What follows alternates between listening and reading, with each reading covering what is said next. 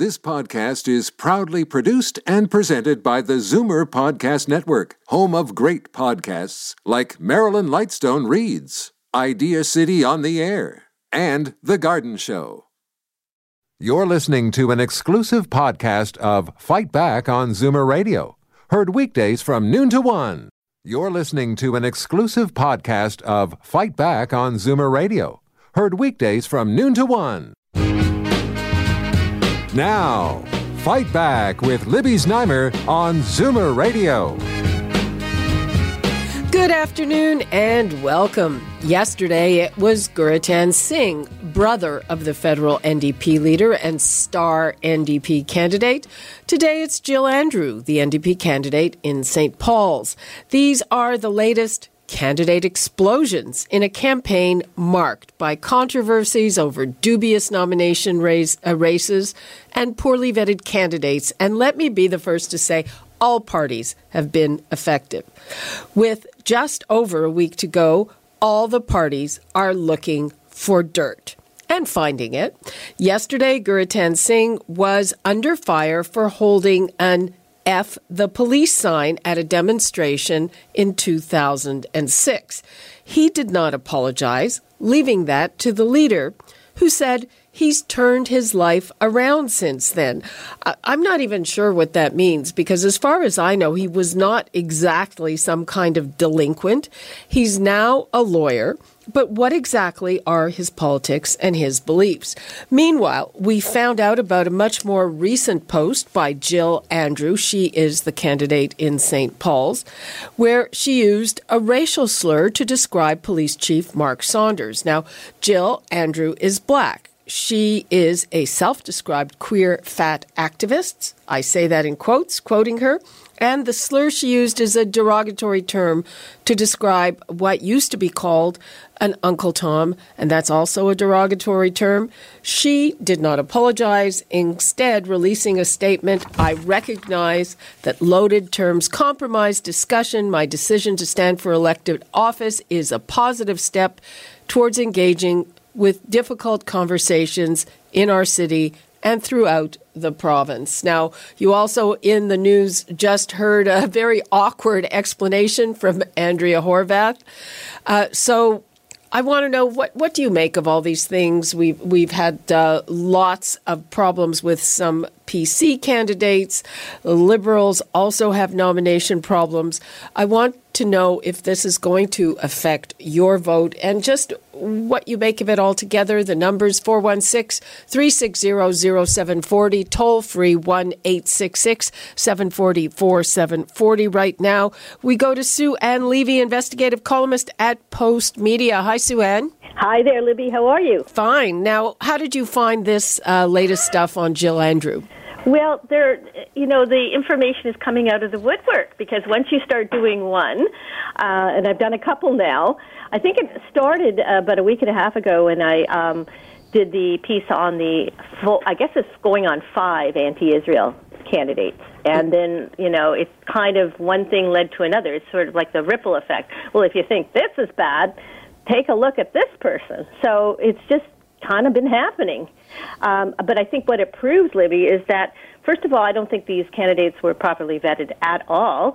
And if they were, this party has moved so far to the left, I'm meaning the NDP, from what Andrea Horwath previously had as a sort of centrist party. They've moved so far to the left, and they've got a bunch of social justice warriors running for them. Not a concern if they were going to be in the opposition or sitting languishing on the back benches, but if they're poised to win, like, what kind of cabinet material do we have? Well, Jill Andrew and St. Paul? Okay, so here's the thing, and I've heard this by way of explanation, and up until a few weeks ago, the idea that the NDP could win in St. Paul's, like they didn't have a snowball's chance in you-know-where, and would have had difficulty raising candidates. So is that an explanation, a good explanation in your opinion? Well, I don't know if she's even going to move the needle at all for the NDP. I mean, I remember when I ran in 2009, the NDP candidate was quite likable and very centrist and certainly not a social justice warrior. However, I suspect that she came in late in the game from the looks of the postings, her social media postings, and I think that's probably part of the reason that her Facebook and Twitter feed was not scrubbed. So I don't know if we have to be concerned about her necessarily. I think the Liberals are going to take St. Paul's, unfortunately.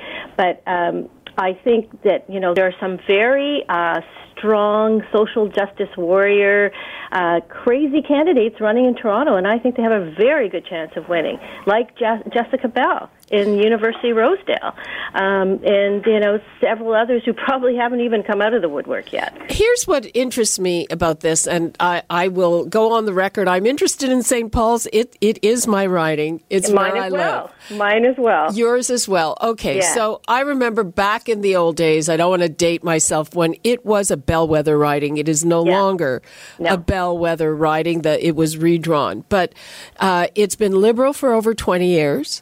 Yeah. It was the riding of Eric Hoskins, the former health minister. Now, he pulled out. It was a surprise to the rest of us. Mm-hmm. And the three candidates running are, shall we say, not exactly household names. No, they're not. Yeah. I would have expected that there would be a lot of people who want a change who would vote based on the general situation without knowing very much about the candidates. But that might change now that these things are coming out. So, is that just, last minute dirt? I think that, St. Paul's is no longer a bellwether riding because, I worked this riding like crazy when I ran in 2009, and I know it quite well. And, there is a whole sizable tenant population that generally votes Liberal or doesn't vote. And so it's very hard to win now as a PC candidate. Like I said, I have not seen any signs for Ms. Andrew. Actually, I have a few, but lots of Liberal. It's the only place I pass through that I see a lot of Liberal signs. Yeah, and I've seen both Liberal and Conservative, but hardly any for Ms. Andrew. I think I saw my first sign last night, my way biking home from work. But I just went to her campaign headquarters, actually, to seek her out. I wanted to talk to her as a, I guess, somewhat fat-challenged Jewish lesbian. And I wanted to talk to her about, her, not only her slur, which I thought was a slur, but I wanted to talk to her about her crazy ideas around fat shaming, which I think border on dangerous, actually. So, but she wasn't there. Okay, she wasn't there. Maybe she was out knocking on doors. Apparently not. She's getting ready for some debate tonight, which turns out is not really a debate. It's a tenants association meeting, but whatever. And I doubt very much she'll ever talk to me.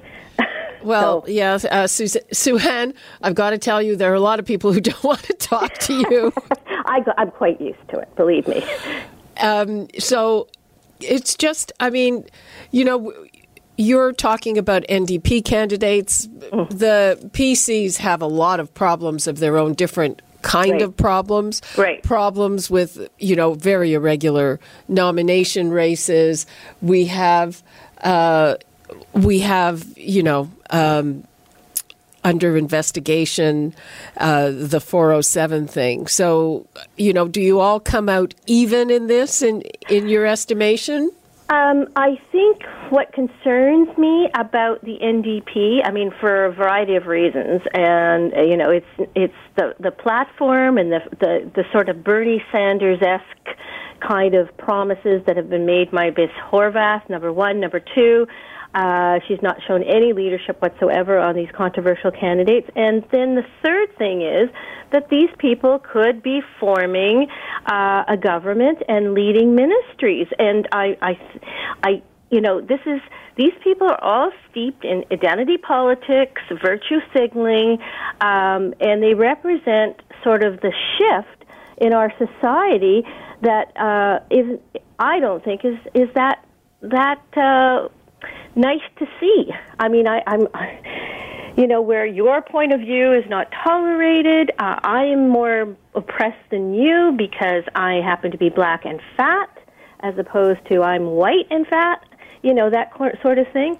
And I really fear, besides the spending, that these people are going to be running our government and setting an example for our children. God knows what they do with the education system. Anything else? What about the problems with the PC candidates? Well, I think, if I have to say one thing, certainly it's been no shortage of drama. But I think that if I could say one thing about Doug Ford, and he does have his flaws, he acted on many of them right away, many of them, whether it was Tanya Granick-Allen or the candidate associated with the 407. Okay, let me just interject there. He acted on them when there was still time to replace them with another candidate. Yeah. Anything that's come out since then, he has not acted on. Well, Andrew Lawton is a different story. I would not necessarily have, made the decision that was made. I agree on that point. But, I can't think of anybody else he's trying to clean up the party. I know that when he inherited the party and inherited the leadership, it was a complete mess, and I think that there are a lot of skeletons that he's still trying to deal with from the Patrick Brown days, frankly. So, and everybody else sort of had a head start over the PCs. And, if I'm going to say anything, I think they've done it. He's tried to do it a job, and he's tried to clean things up, and he hasn't had a lot of time to do it. Okay, Sue-Ann, thanks very much for your perspective. Appreciate it. You're welcome. Bye-bye. Bye. Okay, let's take a couple of calls. We've got Woody in Etobicoke. Hi, Woody. Hello, Libby. Thanks for taking my call. Wow, that lady sure had a lot of talk time before me. Anyways, we're all entitled to our opinions. I was just, you touched on a subject about a lot of candidates are having problems, and this lady was saying that Mr. Ford attended to them right away, immediately. I was just wondering, what about the 29 who have been charged regarding the 407 issue, and they are being investigated. Now, to look ahead, supposing any of them were elected, and then they're found guilty after the investigation, there would have to be by-elections, and that would cost the taxpayers quite a bit of money, And Mr. Ford keeps talking about trying to save taxpayers' money, etc. I think it's rather irresponsible of this issue could happen. It's a possibility, and that could be the case. Mm-hmm. So they should have been dealt with right away. And well, the main guy in that 407 investigation was replaced as a candidate. There have since been things coming out that other people were either involved with it or used the information, and those people were not removed because those things came out when it was too late to replace a candidate. But the first big one, he did replace the candidate. Well, then, yes, if these others have been found guilty later on, then it will be by elections, won't they, if they are elected? Yeah. Okay. So does any of this play into your vote, Woody? Oh, yeah, for sure. Because, I'm thinking about fairness and sympathy, compassion, and on humanitarian grounds. I think Andrea has spoken on issues and dealing with issues which are going to deal with the situation of people who are trying to make ends meet with 2-3 jobs, and they don't even have time to look after the children. And she's talked about childcare, daycare, and dental and Medicare. These things help the common person. Okay, thanks very much for that, Woody. Bye-bye. Bye-bye. Okay, let's go to Bernie in Mississauga. Hello, Bernie. How you doing, Libby? Fine. I remember Tommy Douglas saying, when the battle got hard, this is not the time for sun-signed shoulders and fair-weather friends. The coordinated attack on the NDP this week must prove that Angela Horwath has a good chance of forming the government and is a very threat to the liberal and conservative establishment that has run this province for years. So all I'd say is to people, keep up your courage, go forward, be brave, vote NDP, and never mind all the negativity you're going to hear for the next few days. Okay, well, we've got NDP supporters calling in today. Thanks, Bernie. Let's go to Karen in Hamilton. Hello, Karen. It's Sharon. Oh, sorry. I got the wrong name here. Sharon, hello. Hello, Olivia. How are you today? I'm fine. You're on the air. Please go ahead. I'm still going to vote for Andrea Horwath because I think she would make a good leader for this country, and I think that all the things that she says she's going to do, she'll probably do them. And all of this stuff coming out about some of their candidates, it appears that some of their candidates are pretty far left. Does that affect you at all? No, it doesn't. Okay, Karen, thank you very much for that. Sharon, I'm sorry. I'm sorry about that, Sharon. That's okay, Olivia. Okay, bye-bye. Bye-bye. Okay, we are going to take a quick break, and we are going to be back with more about this. We're going to take more of your calls. We've got Brett Bell from Hill and Knowlton and more. So we're coming back right after this. The numbers to call before we go, 416-360-0740, toll-free 1-866-740-4740, and we'll be right back. Fight Back with Libby Znaimer on Zoomer Radio. Welcome back. We have been talking about the latest, quote, candidate explosions. They are affecting the NDP, and it is undoubtedly because the NDP has been surging in the polls. We're trying to find out how that affects you, and we are going to be getting to your calls and your questions. Also, I would like to welcome Brett Bell from H&K and Tom Parkin, an NDP commentator. Welcome. Hi. Hi there. Okay, Tom, let's start with you. What's your reaction to both of these controversies over two of your candidates, including a star candidate? Well, you're probably, first of all, talking about Gurtan Singh, who is a bit of a star candidate. He is a criminal defense lawyer now. He's about 34, I think, and he said it yesterday. He did something when he was 22 that he regrets. I don't think it's irrelevant that he's a guy who's of Indian background, and he was strongly opposed to the police carding practice. But nonetheless, he said, you know what I did then was wrong, and people will either accept or reject or partially accept and reject that rationale. But he is a strong candidate. He's a smart guy, and I think he'll do well. As for the other comments, she called somebody a name on her Facebook. I'm not sure that that's all that relevant.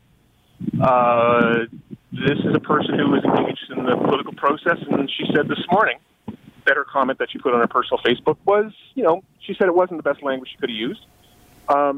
And she says that she's wanting to engage in politics because she thinks she can make a difference, which I think is absolutely the correct thing to say.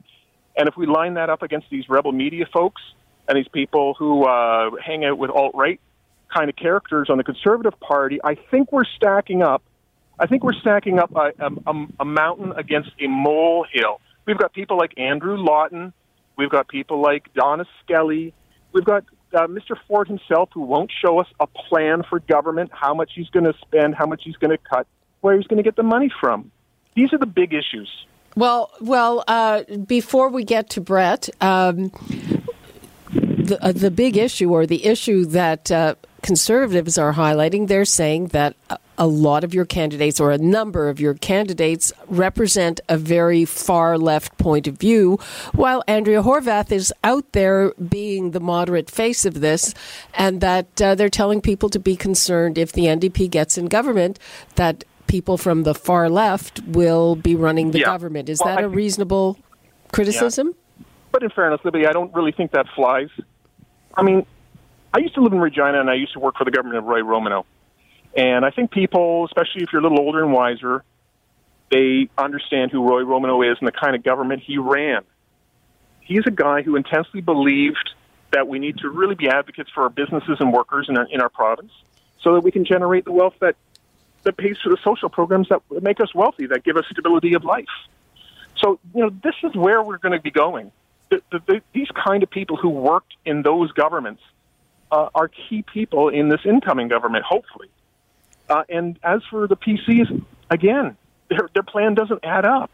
They won't show anything about where their cuts are going to fall. So we don't know if it's going to be health care. We don't know if it's going to be, drug plans get scratched. It's just an irresponsible risk, Doug Ford. I'd like to bring in Brett Bell, who is the VP of Digital at Hill & Knowlton, and he has some ideas on the role of social media. He's a longtime political activist, and on the conservative side has run digital campaigns. Brett, thanks for joining us. Well, thanks very much. I appreciate being here. Okay, well, so first of all, with all of this, we see a different side of social media where it's taking people down because they're finding things on social media. How does that play into people's final decisions, in your opinion? I think it varies. I think we can't overstate. I think it's important for us to not overstate it. Look, even somebody that's in the space that's on digital, I think we have to put everything into perspective. I think that this is noise that's happening and part of the discussion on as part of an election. This goes back. This is certainly not only limited to the NDP. This is certainly not only limited to the 2018 election. It's almost like clockwork. We will see various parties and various attempts from different war rooms to bring in, to sort of highlight the silly things that people have done on social media. It's happened, for all really essentially since social media has been a factor. It's been something that people have gone and dug up, and it's fairly predictable. At the same time, I think look, it's useful for the various parties to club over the head the party that they're talking about, in this particular case, the NDP. So it's a useful, we're here talking about it. So I'm sure Tom would rather be talking about his policy platforms, but here we are. So certainly from that perspective, it's a factor. But in terms of like the average everyday person, focusing on these, no, it tends to be people who are far more interested and who follow this debate and follow this discussion in terms of where it fits on their factoring in. I doubt it factors that high on their list of things to think about. I'd like your take on using social media posts to predict the winner or to predict where things are going. What's your take on that? Well, as you alluded to, I've done some research specifically on Facebook, and we posted that on hkinsights.ca. And one of the things that I've been looking at very closely is there a better way for us to predict how people are going to vote, that maybe the polling either it aligns with the polling or it doesn't align with the polling. Maybe in some cases it's saying the same thing and reinforcing, or sometimes it's not. It could be a deviation. So is there a way, the question I wanted to ask was, is there a better way for us, or is there an alternative way for us to read the tea leaves and understand and have a prediction on what's going to happen in the election? And one of the things I looked at was specifically was Facebook and the data around sort of who is engaging on social and how are they doing so. And because I found with Facebook specifically, there's so many people that are following Facebook, that are sort of on Facebook. It's so ubiquitous. I was just looking at some of the stats before you had me on. Okay, and And even the 18 to 34s, right? Like we're talking about, they're 82% of them are on Facebook. So I mean, it's across the board. No matter how old you are, Facebook is so important. And what we found is that Doug Ford is really in the driver's seat right now. His people, his supporters, and the people for both Doug Ford and the Ontario PC Party, they're the most engaged. They're the most active. They're the most sort of out there. And it really seems to belie. Some pollsters have said this, but it really seems to suggest that he has a very, very active base, and that the people that are sort of attracted to his message are very, very engaged in terms of sharing and commenting and liking and sort of being engaged every day on Facebook. Tom, what do you say to that? Yeah, that's an interesting point, and I wouldn't dispute it. I think it plays exactly into something I see, which is that there's a very hardcore troop. It's kind of the rebel media gang who are intense believers in a certain style of conservatism, not one that I have much time for. It is There's not a lot of very moderate conservatives as well. I mean, just to be fair. Yeah, and they are involved in this campaign. Absolutely, too involved, in my opinion. But I don't know that. My issue is I don't know that sharing in itself means if people are fervent about something, does that mean that they're good? I don't buy that one necessarily. I saw an interesting interview with a woman, and I can't remember her name now, on TVO just the other evening. Polly. Yes, about Polly, which is we interviewed her here as well.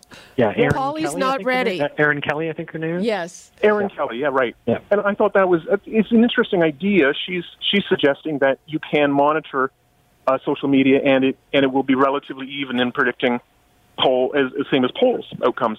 But I don't know what her model is and how that might differ from what Hilda Knowlton is doing. Yeah, I've been certainly asking the same question in terms of that as well, because it's a fair point. Yeah, I mean, it's a fair point that Tom is raising, which is where are the sources, where are we looking at? And I think that one of the things I'm out there saying I think that this is an interesting thing to predict on, and it's fair. It's a fair comment.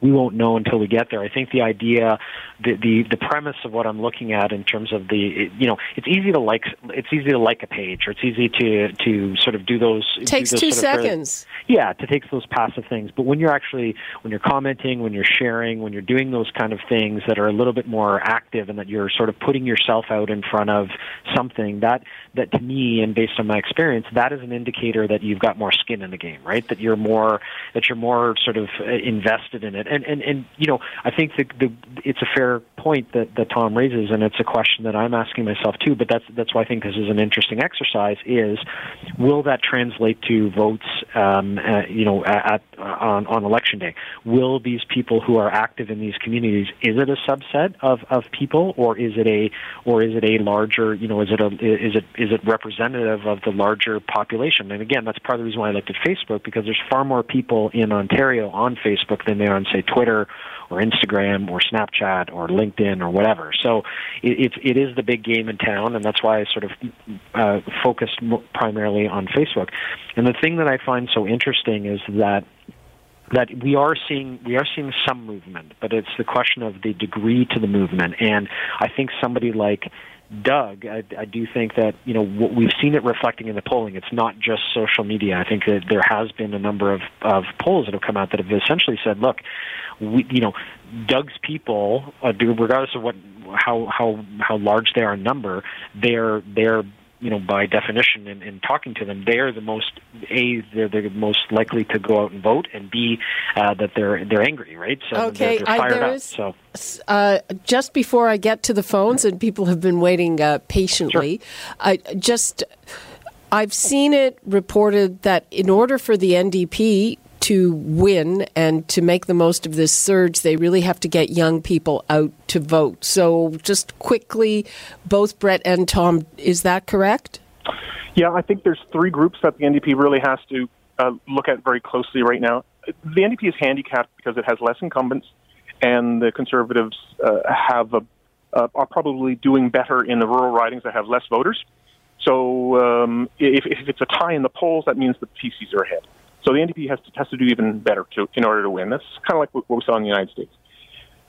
on the three groups, I can bunch two of them together. One is your typical Green voter, your typical Liberal voter. And they really, really have to decide now whether they're going to put their province or their planet ahead of their party.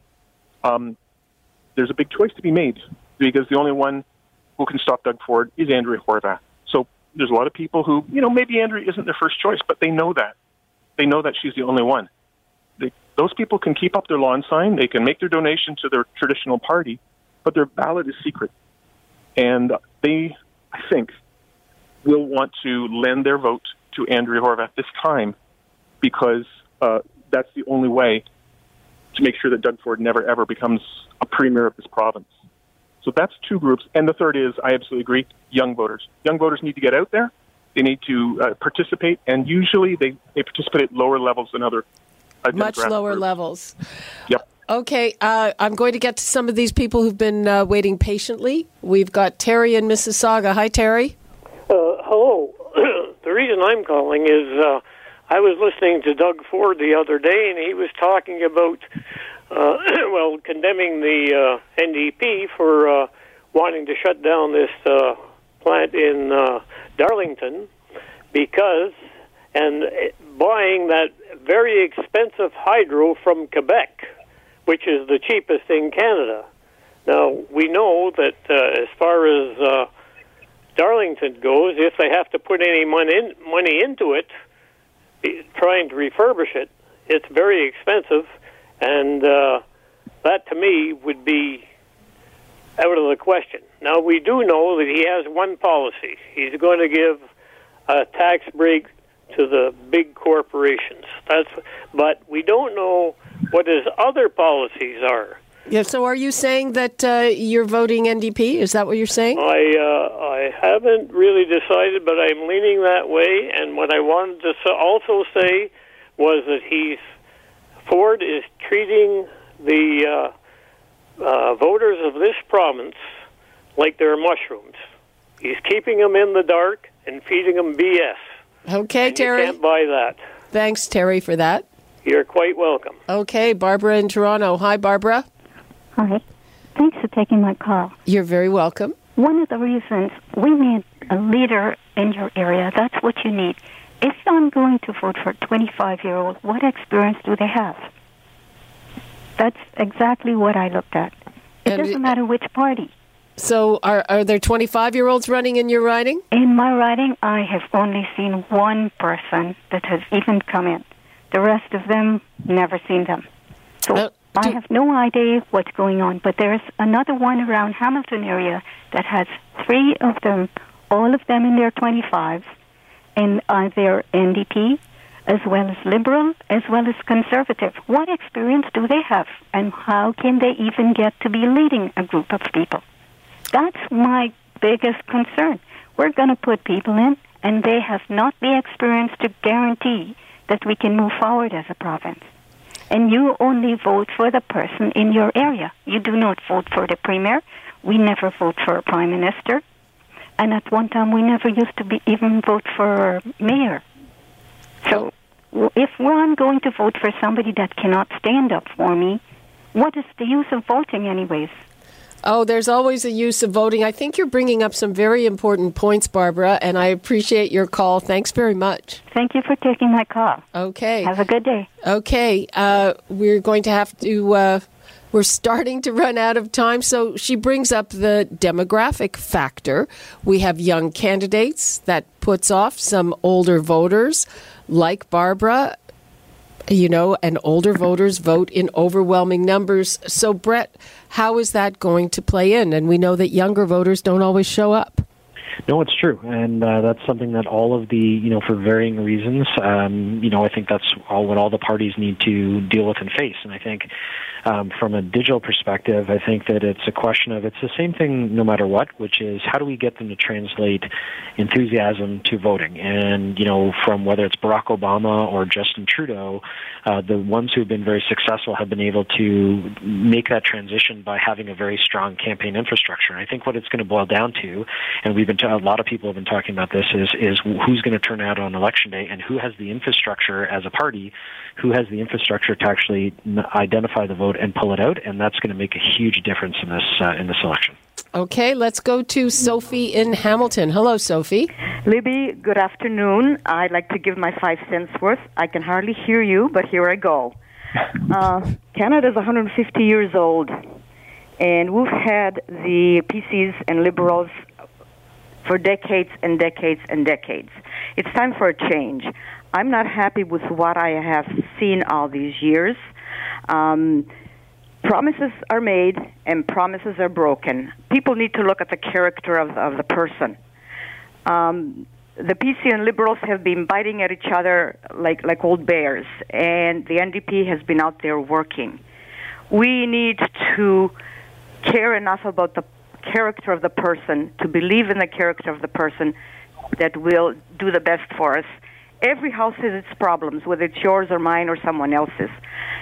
But we need to look at it, we need to communicate, and we need to work things out for the best of the country. So those candidate problems don't bother you, Sophie? I'm sorry? The problems with the NDP candidates that have come out in the last day, that doesn't bother you? You know what? Again, they think not of themselves, they think of the country as a whole. And they're strong enough and smart enough to be able to talk things over and work things out. Everybody has a problem. The other two parties, like I say, have been decades in power.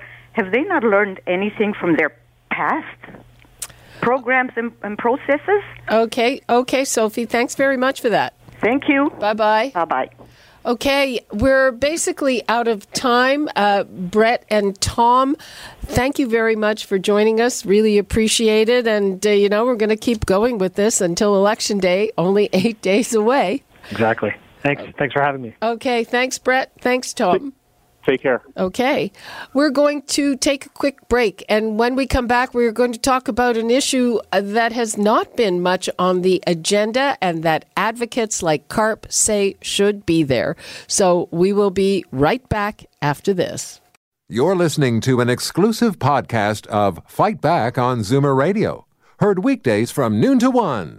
You're listening to an exclusive podcast of Fight Back on Zoomer Radio. Heard weekdays from noon to 1. You're listening to an exclusive podcast of Fight Back on Zoomer Radio. Heard weekdays from noon to 1. This podcast is proudly produced and presented by the Zoomer Podcast Network, home of great podcasts like Marilyn Lightstone Reads, Idea City on the Air, and The Garden Show.